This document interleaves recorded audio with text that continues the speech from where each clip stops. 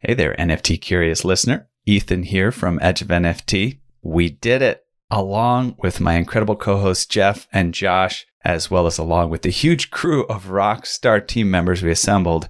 We have just pulled off a stellar inaugural NFTLA event featuring the creme de la creme of Web3 and leveraging the vibrant entertainment scene of Los Angeles.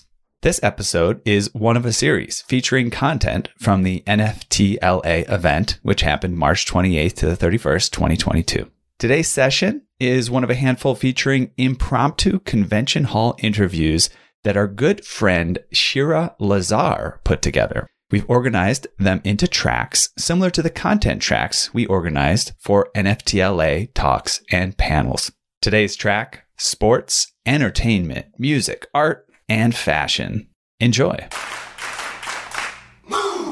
Welcome to the Edge of NFT with your hosts Jeff Kelly, Ethan Janney, and Josh Krieger, the podcast that brings you the top 1% of NFTs today and what will stand the test of time. We explore the nuts and bolts and the business side, and also the human element of how NFTs are changing the way we interact with the things we love. This podcast is for the dreamers, disruptors, and doers who are pumped about this ecosystem and driving where it goes next. Hey, it's Shira Lazar at NFTLA with Avery Atkinini from Vayner NFT. OMG, it's so great to see you here in the flesh because we do follow each other on Twitter. So excited to meet you. So you gotta tell us what Vayner NFT is up to. We all know Vayner Media, of course, but tell us more. So we created Vayner NFT almost a year ago with the intention of helping institutions navigate the world of Web3. Vayner Media has existed for almost 12 years, and we've been helping institutions, primarily brands, navigate all things social media, all things marketing for the now.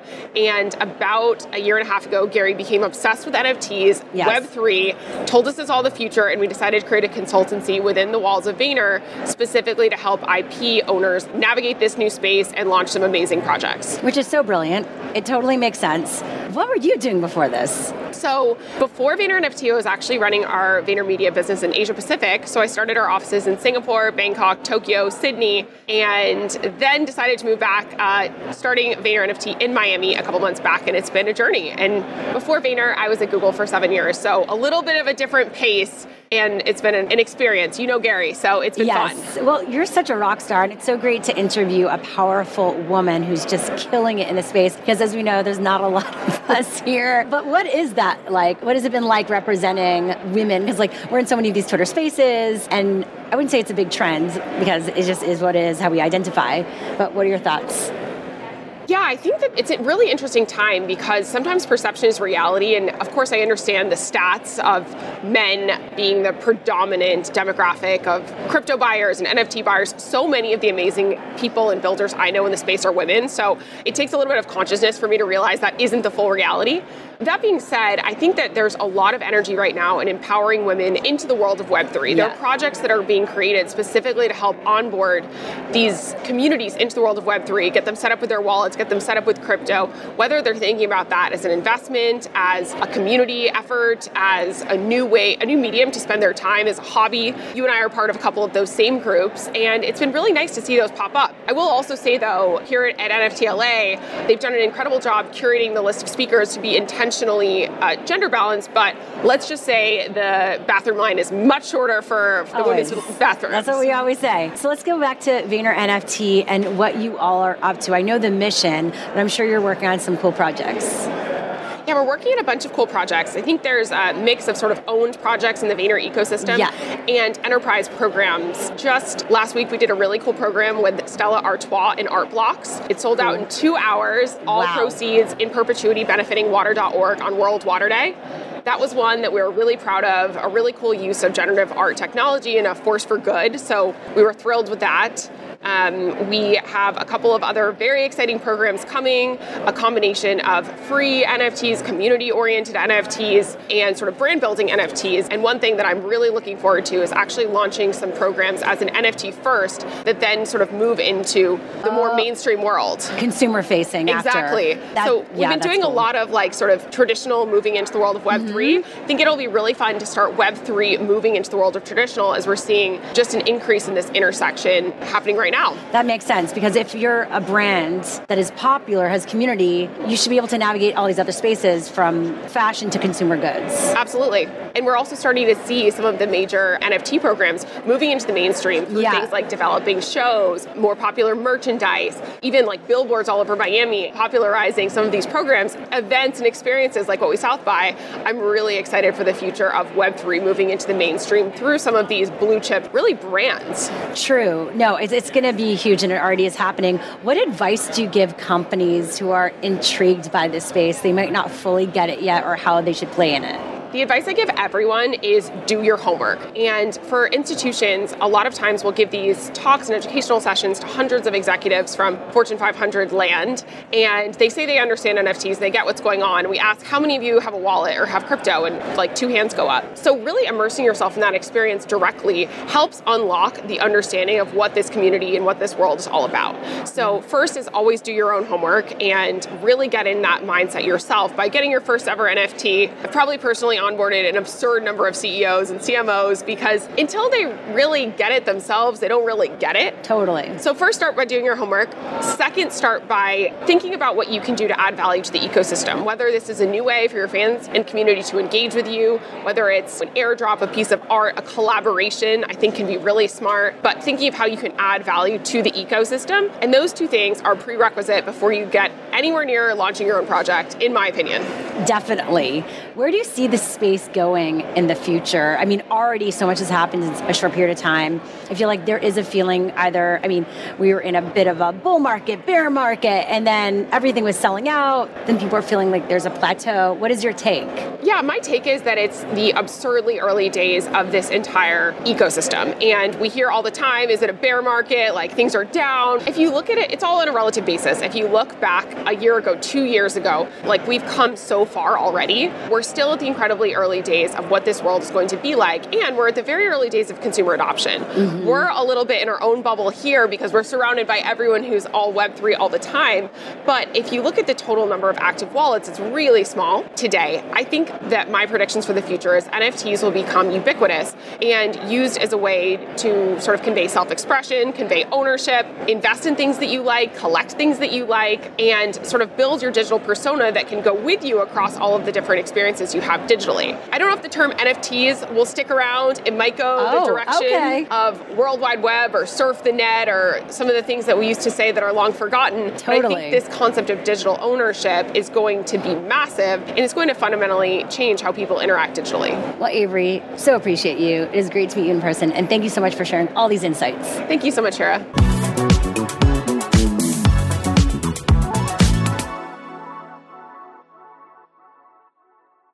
It's Shira Lazar, NFT LA with Timmy Yang from Numbers Protocol. Thanks for being here with us. Yeah, nice to see you here. And I hope you're enjoying your time. Yeah. Have you been to an NFT conference before? No, this is my first NFT conference. Amazing. Yeah. So tell us more about Numbers Protocol. Yeah, sure. Numbers Protocol created a decentralized photo network. We make photos, including images and videos, traceable and verifiable. So by doing so, we were able to challenge some of the important problems, such as the missing information on the internet or the fake NFT problems. So many things I think about when I saw the site and when I hear about this idea. One, I think about what maybe Getty, Wire Image, or Associated Press on their photo service side has done wrong, or like how they could decentralize it, right? Do you feel like you're trying to solve some of those problems while also, I guess, you're taking the photos from the crowdsource, right? Yeah. So I think the market we are addressing is bigger than the stock photos. Okay. So we believe that because the photo is something that everyone is very familiar with, so you take a lot of photos from your mobile phone every day. So we think that in the Web3 world, so what's different is you really own your own photos. So you got to decide how do you use that photos. So do you want to submit to a news media? Do you want to print it out? Do you want to mint it as an NFT? And then do you want to list it and license it to someone else? I think in Web3, we got the opportunity to use the technology to help everybody becomes the creator, and then you got to decide how do you want to use your photos in the decentralized way. Yeah, it's so cool. So what are the options if I'm a photographer and I use Numbers Protocol? So there are several ways they can work with us. So the first one is we have an app available on Android and iOS so they can download. So all the photos taken from that app is native Web3 photos. So it has a timestamp and the creator, creation, location, all this information is online so that it's traceable and verifiable. So they can use the app and then very easily to create the Web3 photos and then mint the NFT for that. So that's one way.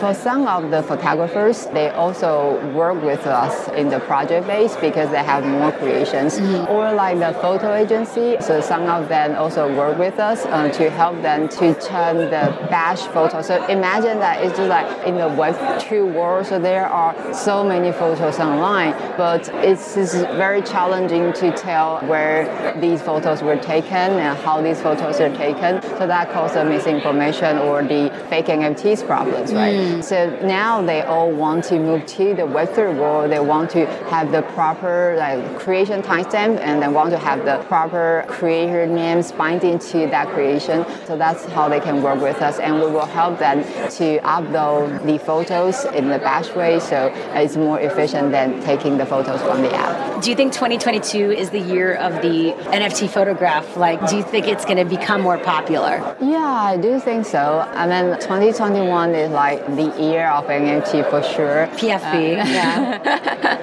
Yeah, but I think people have a lot, I mean, myself, I'm totally into NFT, so I think I understand why there are a lot of NFTs that people don't understand, but I think myself sort of can understand what does that mean. But I think in a lot of people in 2021, when they see those NFTs, they were just like, wow, why am I going to spend like $1 million to buy this? I mean, definitely, although NFT is very popular in 2021, but there's still a gap between the mainstream people and the NFT. So I believe that 2022 is going to be the year where the gap is going to be much smaller.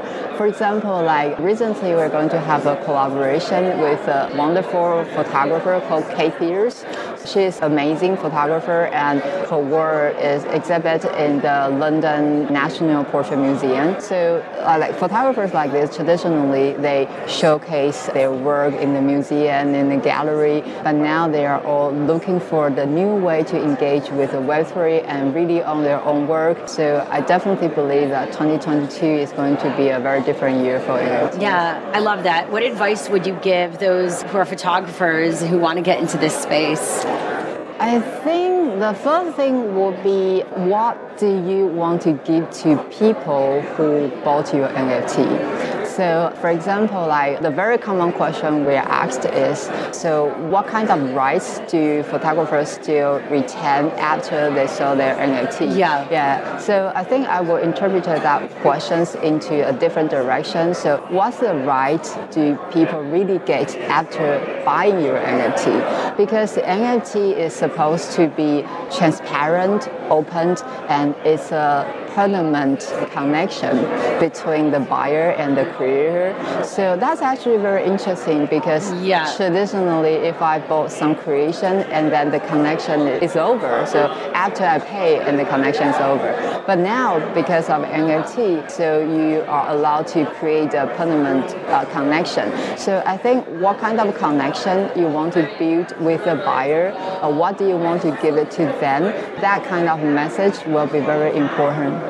And also not to be maybe overwhelmed by all the PFP generative art out there, that there's still room for the one-of-ones and the photographers and those types of artists. Yes, I definitely believe that. Okay, so you can sell, you could buy, you could license, and all that photography on Numbers Protocol. Go check it out. Yeah. Really great stuff. Yeah.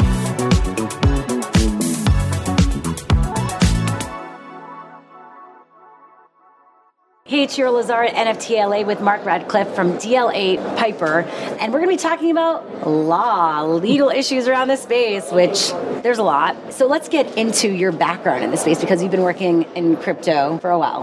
Sure. Well, I think crypto is fascinating. I've been working in Silicon Valley for over 30 years, so I love new technologies. Yeah. I was very involved in open source back in the early 2000s, continue to be involved, but I think crypto is one of the most exciting developments that I've seen in those 30 years, and I think NFTs are even more interesting to me than tokens. I've done a lot of token-oriented matters from 2017, but NFTs, the combination of building community, building art, getting money directly to artists is really fascinating to me and very exciting. Yeah, and I'm sure you have a lot of work to do. A lot of people need lawyers right now, people that understand smart contracts. So what are you looking at in the space right now? Well, I think the most interesting thing for me, and I think hopefully for the people in the space, is understanding how IP rights can leverage to add value. And I think the biggest example of that is Bay Area Yacht Club, who granted a license with very broad commercial rights early on, versus CryptoPunks, where they had a license, never really quite sure what the scope of it was. And then, when Bay Area Yacht Club bought CryptoPunks and granted them commercial license, I think you're going to see an explosion in the CryptoPunks community. And I think that's very good for the community. And certainly the venture capitalists are giving a vote of confidence. They funded Bay Area Yacht Club at a $4 billion valuation. Yeah, Yuga Labs. Yuga Labs. That's fascinating. So, what advice do you give founders when you're working with them on the legal side? I think the critical thing is to think through what you're trying to achieve. Yeah. Because there are a lot of paths, and we're still experimenting. And for those of you who are in the industry, you've probably heard of something called CCO, Creative Commons Zero, is a license where you basically devote the copyright to the public domain.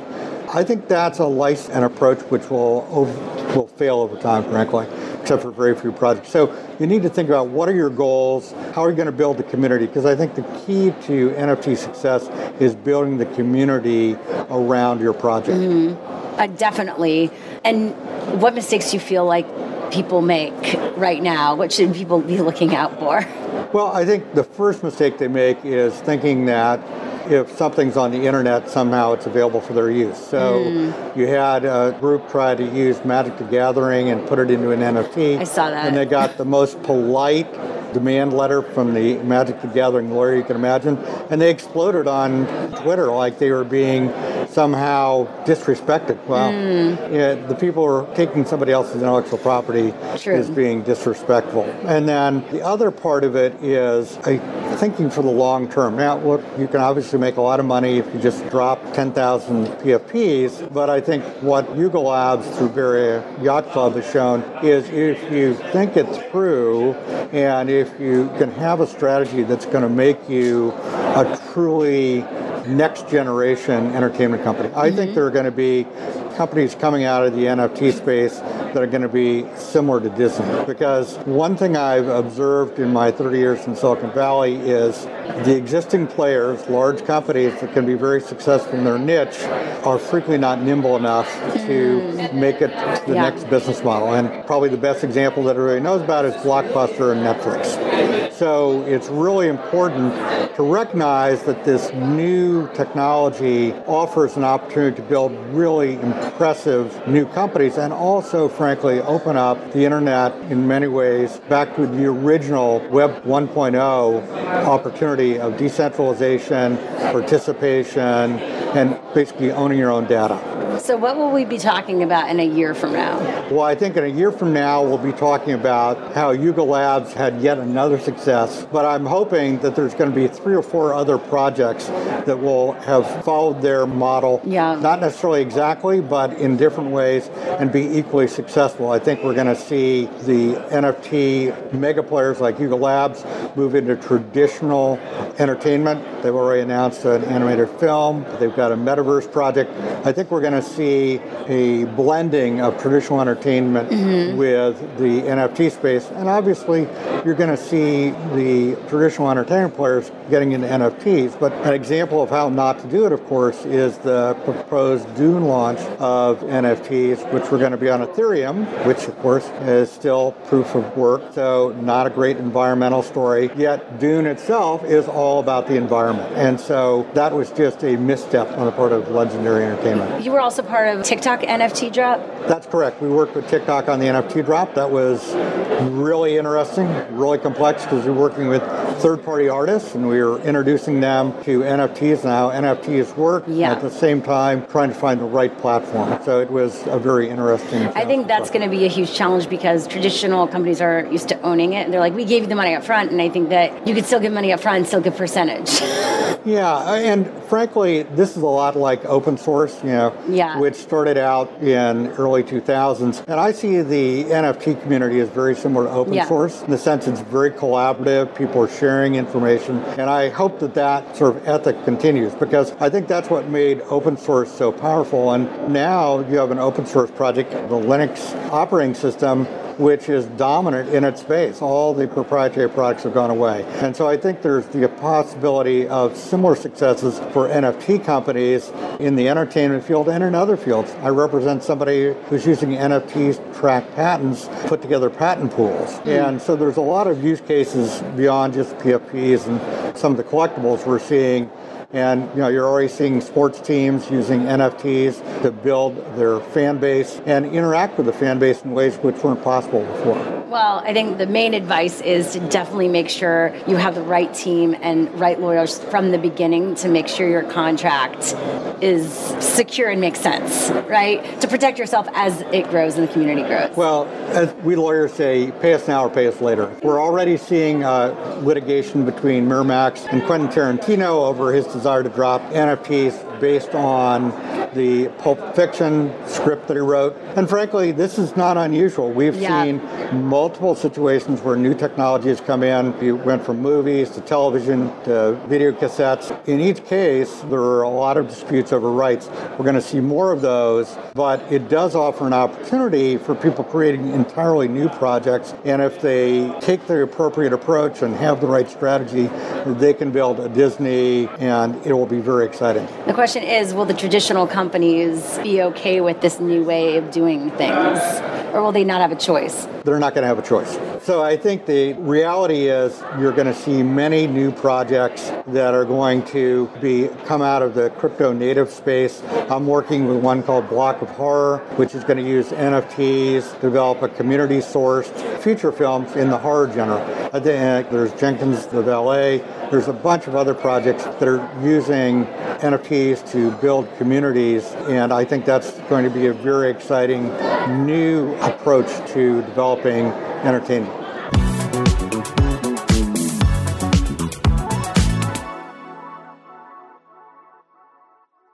Hey, it's Shira Lazar at NFT LA with Boy01 from Books of Yay. Welcome, and donning a great shirt there. Is this part of your brand's? Show it off. Yeah, this is actually one of the original art pieces that we created. This is the Garden of Eden. I feel it. Okay. There's a lot going on. There is a lot going on, definitely. You could call it peacocking, I guess. I was thinking about when we show up to the conference, what's the best way to show off our art? Well, let's just put it right in front of us. I feel it. It is definitely in front of us right here. So, Books of Yay, how did it get started? So the concept extends from a 2015 art piece that we created as some of the founders. I was actually a sophomore at Stanford at the time, and we had this idea. I'd attended a Kanye concert just the year before during his Yeezus tour, and Kanye, I remember he was on stage and he's bathing in this pillar of light, and he's wearing this outrageous Margiela mask, and the screens, they're blaring black and red, and it was this larger than life, over the top experience. Mm-hmm. And it occurred to me at the time Kanye was saying these things, I am a god, he was comparing himself to Jesus, etc. And one of us quipped, we were sort of hashing it out after the fact. In a way, he's right. We have this modern, sanitized, secular sensibility. In a way, to be at that Kanye concert was to satisfy this ancient evolutionary impulse we have to feel as though we're part of something that is so awesome, maybe totally. It's holy. I mean, that's a thesis right there. Exactly. And so it was just a thesis, exactly, just a concept. Meaning like it could be someone's thesis paper. Oh, yeah, sure. So instead of writing it into a paper, what we did is we created a coffee table book. Okay. This is the Book of Yeezus. and it was the book of Genesis, bound in black leather, etched with gold leaf, in which every instance of God was replaced with Kanye. God, you've dedicated your life to this. Well, I was a sophomore at the time. We were just having fun. This is amazing. And did he say anything at that time?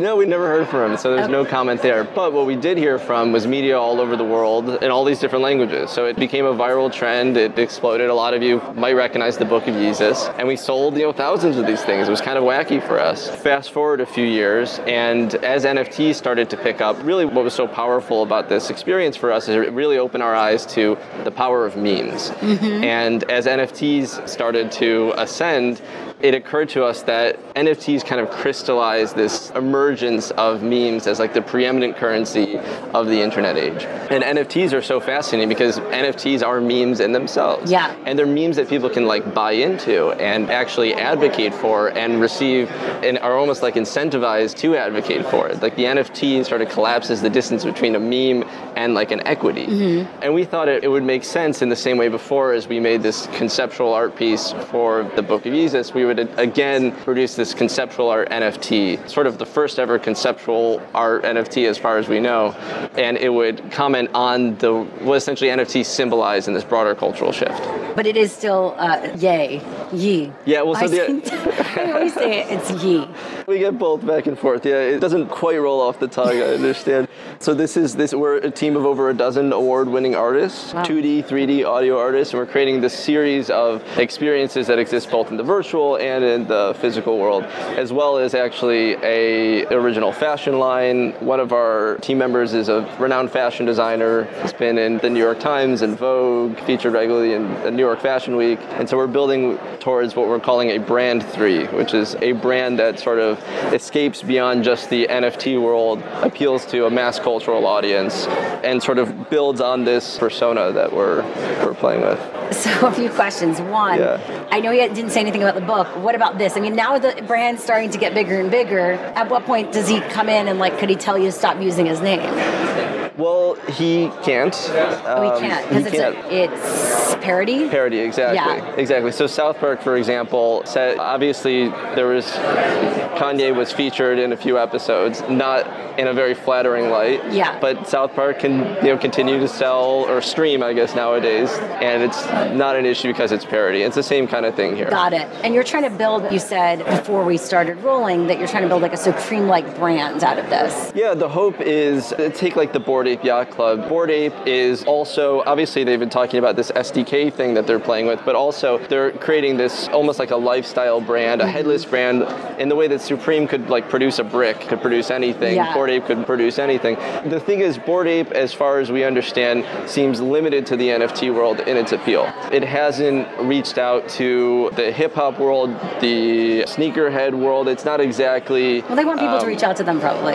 Yeah, I suppose so. But from just conversations it's an NFT thing. The idea here is there's an opportunity to produce something broader, something that becomes a cultural phenomenon at large. And the way we see it is this brand 3 idea is the future of brands. NFTs eventually won't be under the purview, say, of crypto. They will just be one of the many tools in the toolkits of a modern brand, just assimilated into mass culture.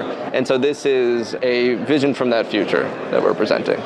So what's happening with you? Do you have any partnerships, announcements? Where do you see it going in the next year or so? Yeah, great question. So we're dropping our merch. Okay. It's going to be happening in mid-April. We'll be announcing it shortly. Congrats. With a fun video. Thank you very much. And we had our Genesis sale just recently for this illustration is actually translated into a card. Okay. And we have 1,000 of these cards, and we're selling them over a period of 5 sale events. So the first sale event just occurred. 200 members of the Meta Church. I just keep going, right? I love it. And that sold out, which is really exciting. So the merch drop is going to be mid-April, and then we'll have our Exodus sale coming up, and just expanding the following of the Meta Church. Okay, so the space, the NFT space, since we're here at NFT LA, next year at the conference, what do you think we'll be talking about? Well, I just got out of a session on fashion. Mm-hmm. I think we're obviously not the only ones thinking about this. Yeah. There's something in the air, and so lots of different brands pop up, satisfying that next paradigm. So I think obviously I think the NFT space is going to collide with mass culture, and that's something that is a core belief of ours. And we want to ride that wave. We want to be at the front of that wave. And I would think right now, you still talk to folks who are not in the NFT space, and it's like, will you just like explain it to me? Like, I still don't quite get it. And I think it will be increasingly less alienating, more familiar. It's not quite household yet. I think by then it will be household, and there will be more familiar entryways like fashion into this world. What advice do you have, one for people coming in, but also because you've figured out how to memeify all this and quote unquote, I hate this word, but go viral. On the other side of that, what advice do you have for the creators of projects or artists? Stand out. Yeah. I mean, I know that's like pretty obvious, but it's amazing how seldom you actually see a project that is genuinely doing its own thing, sort of working from first principles. There's a lot of derivatives. Competition isn't fun. It's so much noise, and you need to find some special shtick or some angle that people can bite into. I guess it comes down to stand out. It sounds like a truism, but it is indeed true. Yeah. You've got to find that secret sauce. What works for you? And then for those coming into the space? What works for us is that our art is unusually of a high aesthetic quality. So if you look at a lot of other projects out there, the profile pictures are often very simple. Yeah. Which is great in some ways because they can be very accessible. And they're very easy to produce as well, so you can make 10,000 of them, no problem. Yeah. The idea here is our art is extremely chiseled. I know you can only see so much detail. I can't see your chiseled abs. I can see the chiseled art. Well, you can see Kanye's chiseled abs. Oh, there you go. So you've got chiseled abs somewhere here. And just to wrap this, but like you mentioned what artists and projects should be doing, but again, as there are so many people entering the space, what advice do you have for them who are wanting to maybe be consumers too, or just participate? Do a lot of research, is what I would say. Don't just jump in and, I mean, obviously, I think actually building something is a great way to learn, of course, but I wouldn't bet the house on the first thing that you do before doing a lot of research. Or joining a team. Yeah, exactly. It really is nuanced. It requires, like, there's this moment where we started this back in September, mid-September, and I think there's this moment in October where we were getting really serious into it, and we realized, like, if we're going to do this, we're going to do this. Like, this is a very idiosyncratic space. And the technical side requires a lot of depth of knowledge, and the marketing side, the actual like consumers in the market look for things that consumers in other markets don't look for. It really requires either a lot of time or excellent advisors. But I wouldn't just like assume that this space works like other spaces. I wouldn't just jump in head first without being ready. Okay, well, Boy01, thank you so much. Appreciate it. Thank you for having us. This has been a lot of fun.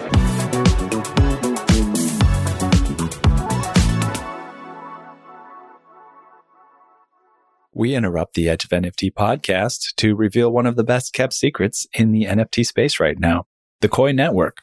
If you're a creator or a builder or an investor in groundbreaking projects, you need to dive into Koi ASAP. Why? Imagine a new internet where each time your posts get viewed on TikTok, Instagram, or Twitter, you earn rewards. Koi's revolutionary decentralized infrastructure scales this new internet to the whole globe, transforming attention into an asset and every creator into an earner, all without the expensive high-energy usage of old-school blockchains. Here is the best way to learn more and earn more by becoming a founding member of the growing Koi community.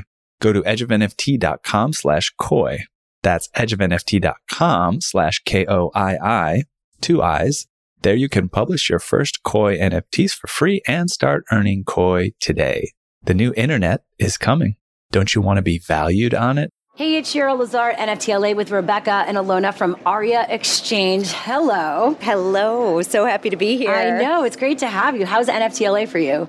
I have to say, I think we would be remiss if we didn't start by saying that in the wake of a 2-year pandemic, it is pretty spectacular to see thousands of people in a space together, unmasked for the most part, just collaborating and hearing about innovation and talking about innovation.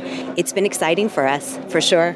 There's this amazing, just insatiable appetite for information and learning and curiosity, and just being able to be a part of that and absorbing all that energy. We're so excited. Well, it's been amazing. It's great to see 2 power women here also, I must say, in this industry. Right? We're excited to represent. Yes. So tell us about Aria Exchange. So Aria Exchange is a digital media company, and we are now launching, actually this week, our NFT exchange in partnership with some pretty spectacular sports, players associations and athletes. Okay. I think at the moment we're looking at thousands on our platform, and I think Lo can dive a little bit deeper into what's coming on Aria, but that is who we are, and we are excited to be part of Web3. And being women who are leaders in this space, I think you can see from the environment here, we are definitely unicorns in this space, and we hope that that doesn't stay that way. Right. But at the moment, we are leading the charge here. Absolutely. We're all about just diving into the metaverse. I mean, there's so much excitement and discussion and dialogue and collaborations happening here and outside of here. We're just really looking at connecting with a new community of consumers and really being trailblazers in the space when we think about really being those cultural caretakers that blend the combination of nostalgia and the memories that haven't been made yet. Because we know people truly want to find ways to not only collect the things that they're really passionate about, but also freeze those moments in their lives. And we're creating the ability to do that in a digitized space. Well, yeah, because what were you all doing before this, before you entered into Web3? And how has it informed what you're doing now? I come from an interesting background. I was an attorney by trade, and I partnered with someone who had a really vast digital media background. And we just saw this as an opportunity to really change the way that consumers shop, do business, the way that athletes and creators are able to own content and be a part of the story. So I think we were all creators at heart. And this is now, Web3 is an opportunity to change the landscape and the way that people have really been consuming things and viewing their world in a way that's never been seen before. And I think what you've heard a lot here is that we are just scratching the surface. This is the tip of the iceberg. We are looking at NFTs as digital collectibles, but they're not. There's so much more than that. There is utility behind them. We can open up the metaverse to people, a place that they've never seen before, offer them an opportunity to use an NFT as a passport, as a ticket into a world that they wouldn't otherwise have access to, build community, give really, we look at sports for Aria Exchange. Athletes who really were immersed in collectibles and memorabilia only at the onset of that market, right? You had a digital card or a trading card, and you were paid for that trading card. But as it traded hands and continued to earn value and become more valuable, they weren't part of that story anymore. And we talk about athletes, but insert creator, right? They didn't own a piece of that anymore. And so there was no skin in the game. And now you're looking at an opportunity for creators, for athletes, to become a part of the story, to own a piece of that story in perpetuity. So there's incentive to tell stories now, to give you that untold story, to give you a look into a life that you hadn't seen before. This is an interesting time, and it's a natural extension of where we came from, but a new world in a lot of ways.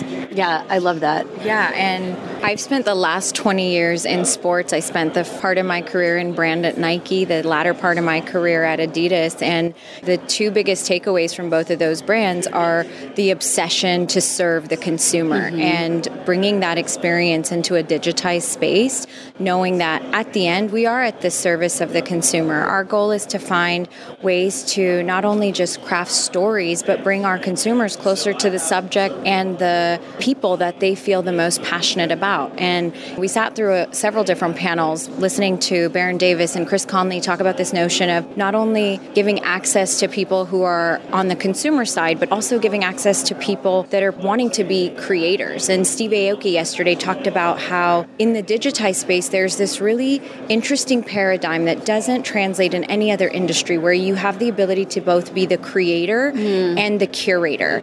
And for me, coming from a space where we were always the creators, it's really exciting to really be able to pass that baton back and forth between being the brand that helps facilitate and stand up a piece of art that lives on our exchange, but also be the collectors on the back end, being equally excited to think about and collect Babe Ruth or Jason Tatum or Max Scherzer, because we're sports fans at the end of the day. Yeah, I think the future of NFTs in sports, there's like so much that's possible. Absolutely. So where do you see the trends going? What excites you? Yeah, so I think for me, it's seeing and validating at this conference that there are no boundaries.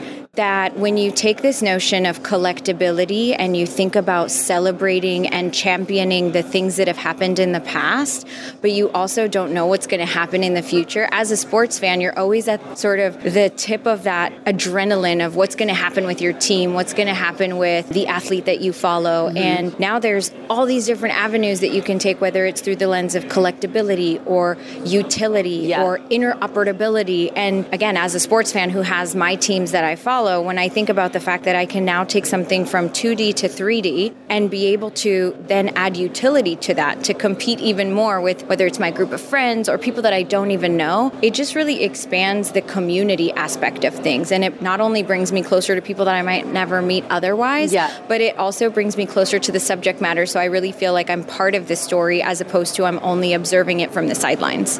And look, I think we heard industry leaders speak here, whether it was Yatsui from Animoca Brands or Mark Cuban or Dylan Rosenblatt, talk about how this is the beginning. And so I think we've heard a lot about people saying, is this the emperor's new clothes? It's not. This is the beginning. The digital world is not going anywhere. I think what you are going to see is some of the noise die down. I think to Lo's point, we have a lot of players in this space who are looking to monetize an opportunity. And while there is certainly money in this space, that is not the key to the space. The key to the space is community and creation and curation and true art. And if you focus on that, I think you will see the leaders emerge in this market, and the ones who don't will kind of die down and fall by the wayside. So I do think we're going to see some of that play out in the next 6 months. Me too. I think we're going to see, again, I think the easy part now is the drop of the NFT, the creation of a digital asset. What I think you're going to start seeing is people who underestimate the consumer, who are just dropping a digitized version of a static asset. It's not going to be enough. What's the utility? What's special about it? How do you mix what we call the phygital world, digital and physical world? How do they come together? We call it phygital. New buzzword. You heard it here first. But how does that all come together? And that's what you're going to start to see in the next 6 months. You're going to see a lot more of the utility, that buzzword you've heard here. What is utility? What does that mean? What does it mean to have something beyond just a collectible? That's all coming. And I think that's incredibly exciting for us. So you're working obviously with people who are name brands, right, and athletes. But then are you also working with the fans and the collectors? And if they own a physical thing, can then they work with you to make it digital?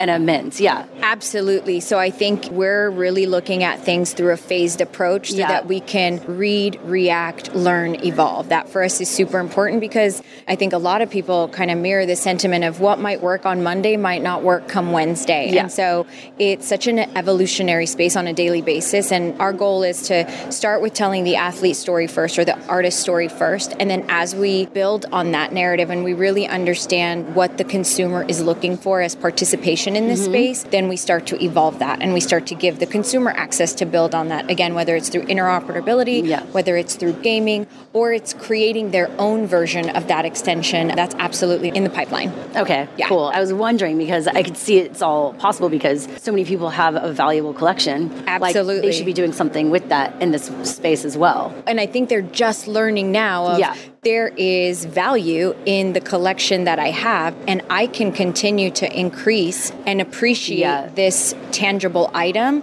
by digitizing it and, again, partnering with the right individuals, collaborating with the right individuals to almost like share in that collection, but not feel like you're giving that collection away because it's close to heart or you've held on to it for X amount of years. When you think like baseball trading cards. You know, most people don't just give those away because it's something that they've collected over the last few decades. And so giving them the opportunity to say, hey, we can actually do a fractionalized ownership model where you can allow this to live in a 49% capacity in the digitized world, and someone who's an equal fan would benefit from saying that they're part owner in this. This is really exciting, and again, just scratching the surface in that space. So what advice do you have for those coming into this space right now?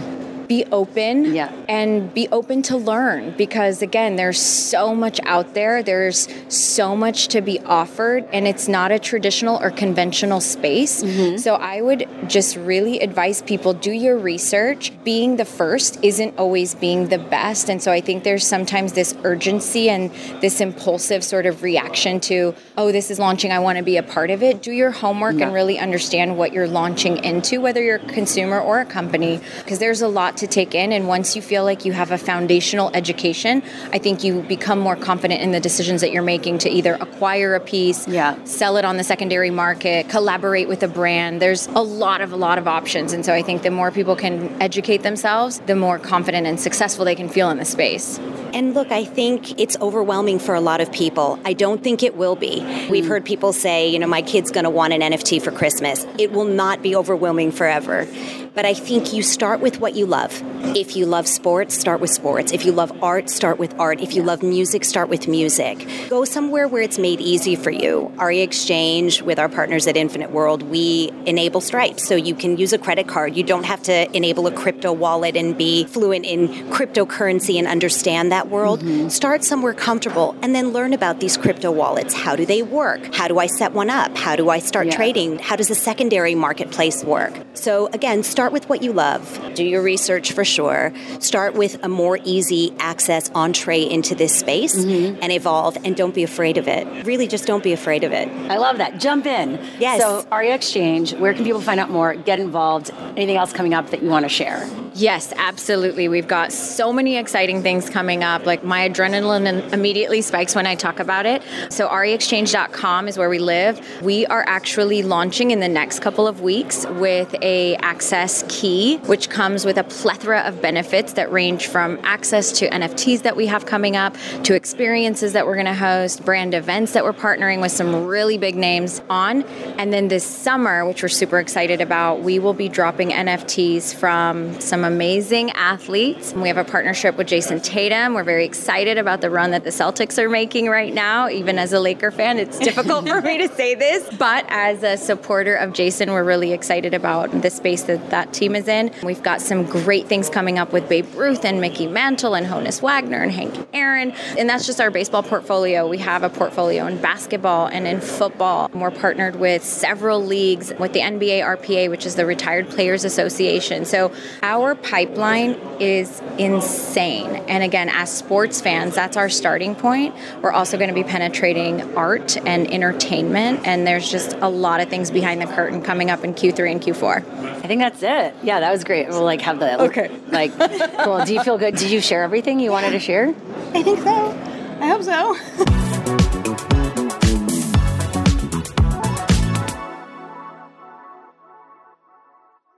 Hey, it's Shira Lazar at NFT LA with Nathan from Sector Factory DAO. We're about to get into a convo all about DAOs. Nathan, thank you so much for joining us at NFT LA. How's it going for you? It's been all right. How about you? Good. Cool. I mean, we've been busy doing interviews. I've been meeting a lot of people. Yeah. It's cool to see this space here in LA, us having our first conference here. Yeah, well, welcome. I'm from LA. So me too. Well, I live in LA. Great, yeah. So you're quite familiar. So tell us more about your DAO. Yeah, so we are experimenting in what it means to be digital arts. Okay. So our DAO is a collective of people that have come together to give an environment to digital artists and allow them to have the place to figure out what it means to have authentic digital art. So we are a collective of artists from around the world. We have a physical space here in Los Angeles for them to present their work that we build out with cool things like projectors and portals to the metaverse where you can interact with people in the VR space. So you can enjoy this space not only in downtown Los Angeles, but from all over the world.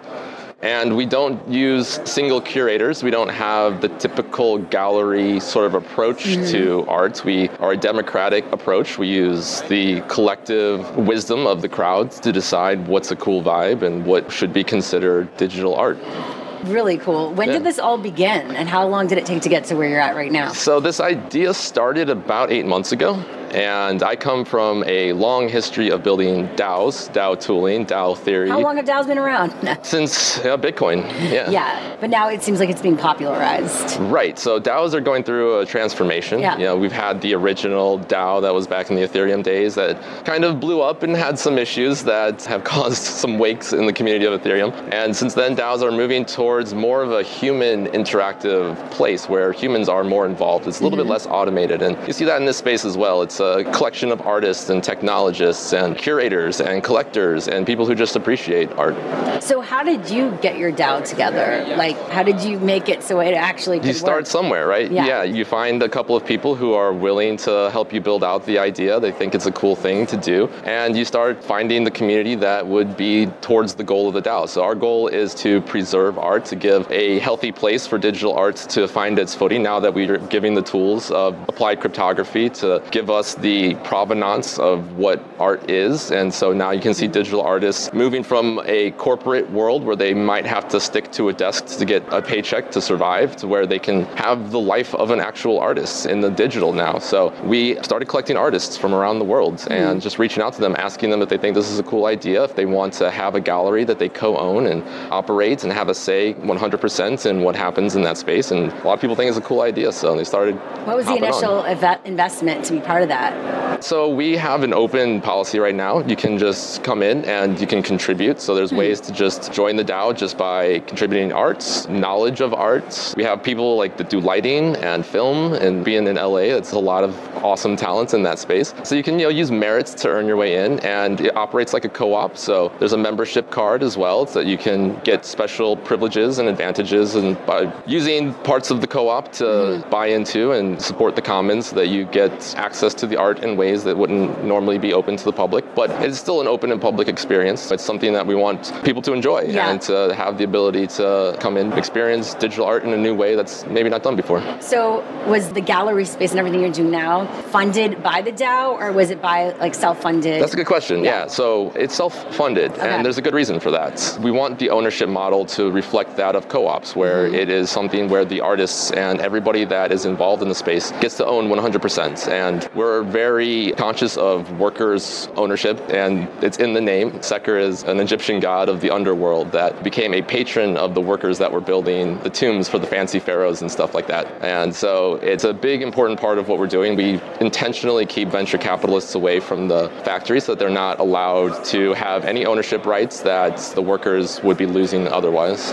There are challenges with DAOs. Like, people think they could just start a DAO, but there are certain things that you need to have as part of it for it to be, like, there are legalities around it, right? It depends on how you do your DAO. Yeah, what do you need to look out for when you're building that? So I'm not a lawyer. I'm not going to give out legal advice. Expert. Right? Yeah, this is your experience advice. But DAOs have a unique advantage that generally you can go public a little bit faster if you are a really decentralized DAO, right? So part of the Howey test for going public with SEC is, are the people that are investing in this thing actively participating in this thing? So if you have a DAO that people are helping to build all of it, and there's less of a controlling system that is in charge of how the profit is made, then you're in a pretty good place to go public. So DAOs have this nice kind of area to crowdsource, and the co-ops do a similar thing as well, where they get their initial seed money and startup capital from the members that want to use the thing that they're building. But if you just are starting a DAO, like, a lot of people just throw that word around. Yes. You need to look at certain things in order to do it. Yeah, unfortunately, DAOs right now are starting to look a little bit more like C Corps, and the name itself is not really reflective in how the organization is operating. You'll see a lot of A16Z investing in different DAOs, and the ownership model is clearly in their hands, and they're getting large chunks of the equity and the ownership and the voting power especially. I mean, DAOs are moving from DeFi into now kind of everything. You'll see impact DAOs, like Climate DAO, which is really cool, and just little things like Cabin DAO, where people get together in the woods and discuss what it's like to start DAOs and create DAOs.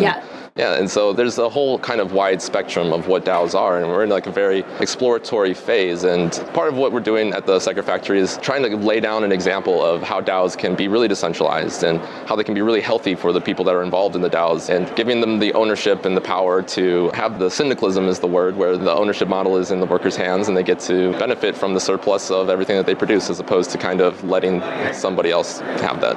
What will we be talking about a year from now? With DAOs specifically, or with Seker Factory? Seker Factory. I'm just fascinated by DAOs right now. Well, I think there's a lot of conversation about the difficulties of decentralization, specifically with democracy. Democracy is a very hard thing to get right. We should be exploring how to do democracy quite well.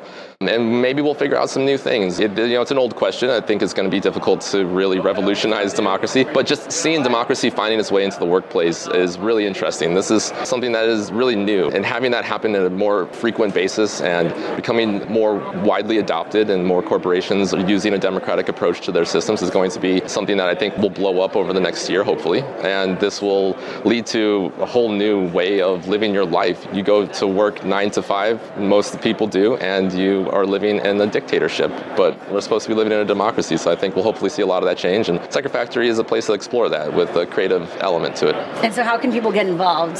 You can go to sectorfactory.com, and you can join our Discord. Of course, DAOs are using that to communicate, and if you have something to contribute, if you're an artist, if you'd like to build VR worlds, if you just like to appreciate art, collect art, we use an entirely democratic approach to collecting the art that we exhibit, so we could help people people could help just say, like, this is the vibe, this is something that's cool that we really respect and think it should be live in your actual space in downtown Los Angeles. And yeah, just go to sectorfactory.com and check us out.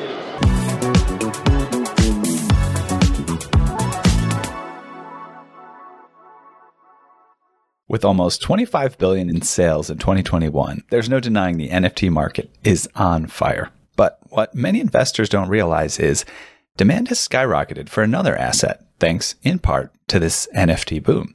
The asset I'm talking about is multi-million-dollar blue chip art. And it's been so hot, a Banksy offering on the Masterworks platform recently sold for $7.4 million. And what's even more incredible is, all shares of this Banksy offering sold out in just 3 hours. According to Masterworks, similar works by Banksy saw a price appreciation of 19.9% from 2007 to 2020, outpacing the S&P 500 by nearly a factor of 2 over the same time period. And Masterworks investors recently saw a 32% annualized appreciation net of fees from the sale of another Banksy painting called Mona Lisa. To discover how to buy into similar offerings by Banksy, Picasso, and Monet for a fraction of the cost of the entire painting, visit edgeofnft.com/masterworks. That's edgeofnft.com/masterworks. For important disclosures, visit masterworks.io/disclaimer.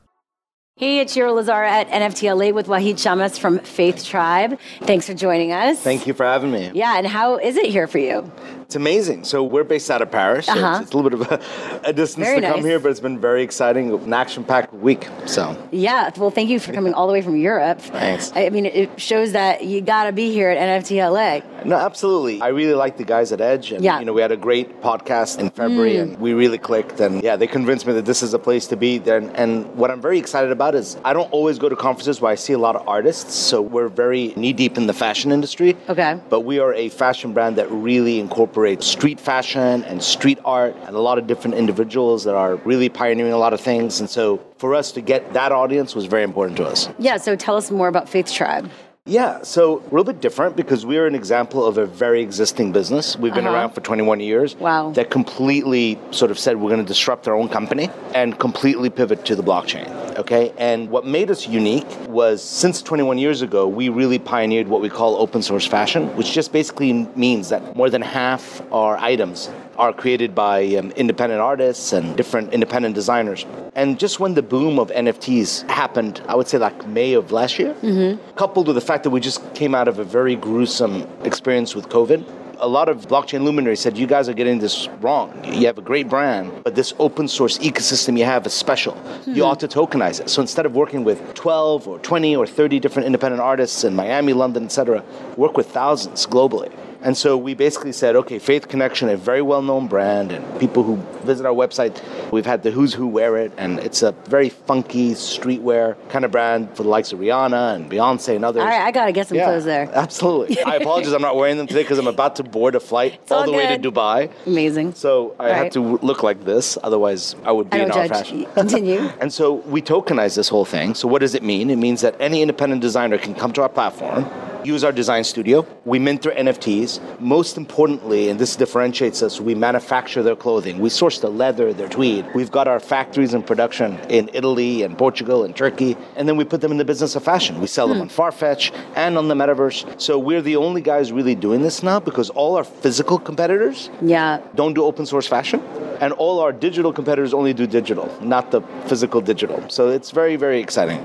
I'm very impressed. That is awesome and really needed because when we talk about utility and including with fashion, you could have something cool like as an NFT or what your digital identity in the metaverse. Sure. But then what makes it even cooler is to be able to like actually acquire that as a good physical Everything good. we do is physical and digital. Yeah. And our audience, our target audience, are probably not the most blockchain, crypto savvy. They're independent artists. And the numbers are crazy. It's like, I would say 200 star designers control 90% of a 3 trillion industry. But that 400 billion nugget, 300 to 400 billion, actually some say it's up to 450, of independent designers, no one's catering to them. And there's like 50,000 of them globally, okay? So they have no scale, they can't buy merchandise, they can't buy materials, they can't get taken seriously for factories and e-commerce sites. So just like if you're a driver and you have a car, you can get on Uber and be commercial in 24 hours. Yeah. If you have a house, you could be on Airbnb and share your home. So for us, this shared economy, where we're really empowering designers to come on,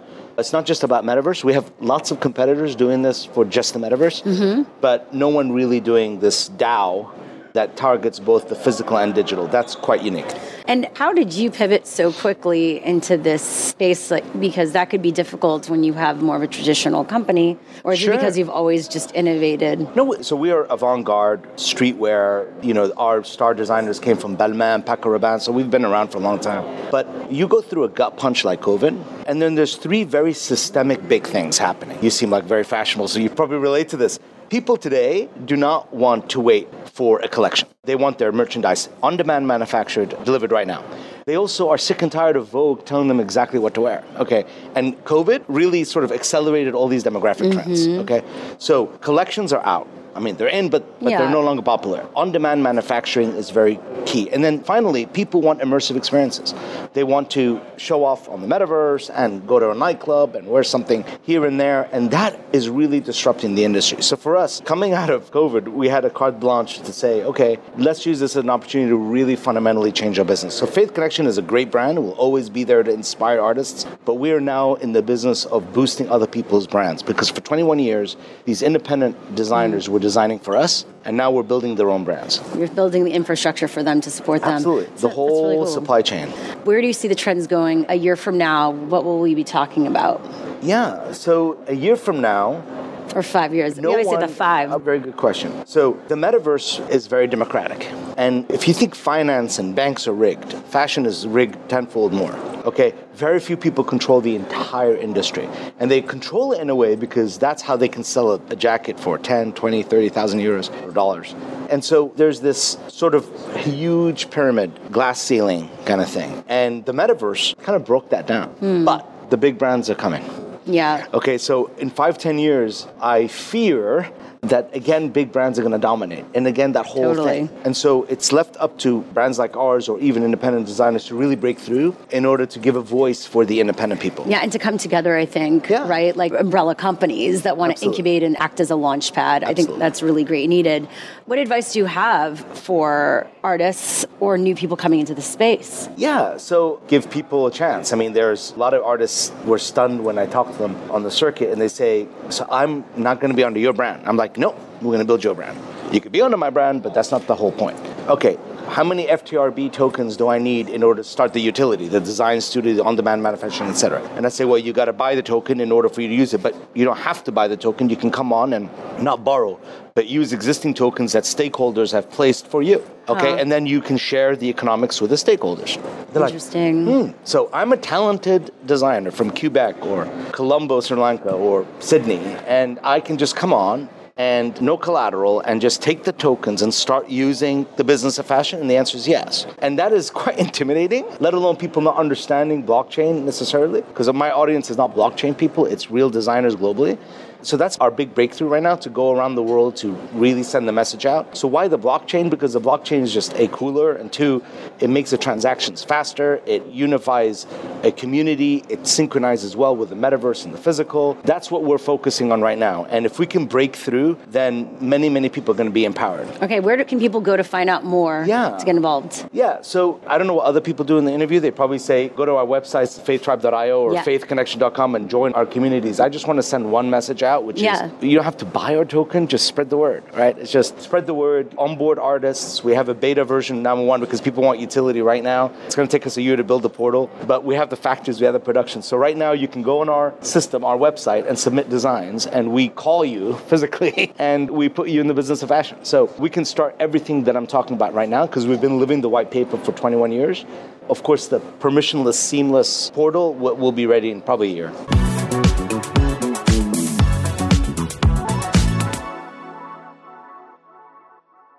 Okay, we hope you enjoyed that episode. Make sure to visit edgeofnft.com/discord to continue the conversation. And also visit edgeofnft.com/AR to plant a 3D augmented reality tree right from your mobile device, inspired by our forthcoming Living Tree NFT collection, which will offer you the hottest alpha and participatory benefits within our ecosystem. The Living Tree NFT collection will also plant over 100,000 real trees. All right. Well, guys, I think we've reached the outer limit at the Edge of NFTs for today. Thanks for exploring with us. We've got space for more adventures on this starship, so invite your friends and recruit some cool strangers. It will make this journey all so much better. How? Go to Spotify or iTunes right now, rate us, and say something awesome. Then go to edgeofnft.com to dive further down the rabbit hole. Be sure to tune in next time for more great NFT content. Thanks again for sharing this time with us today.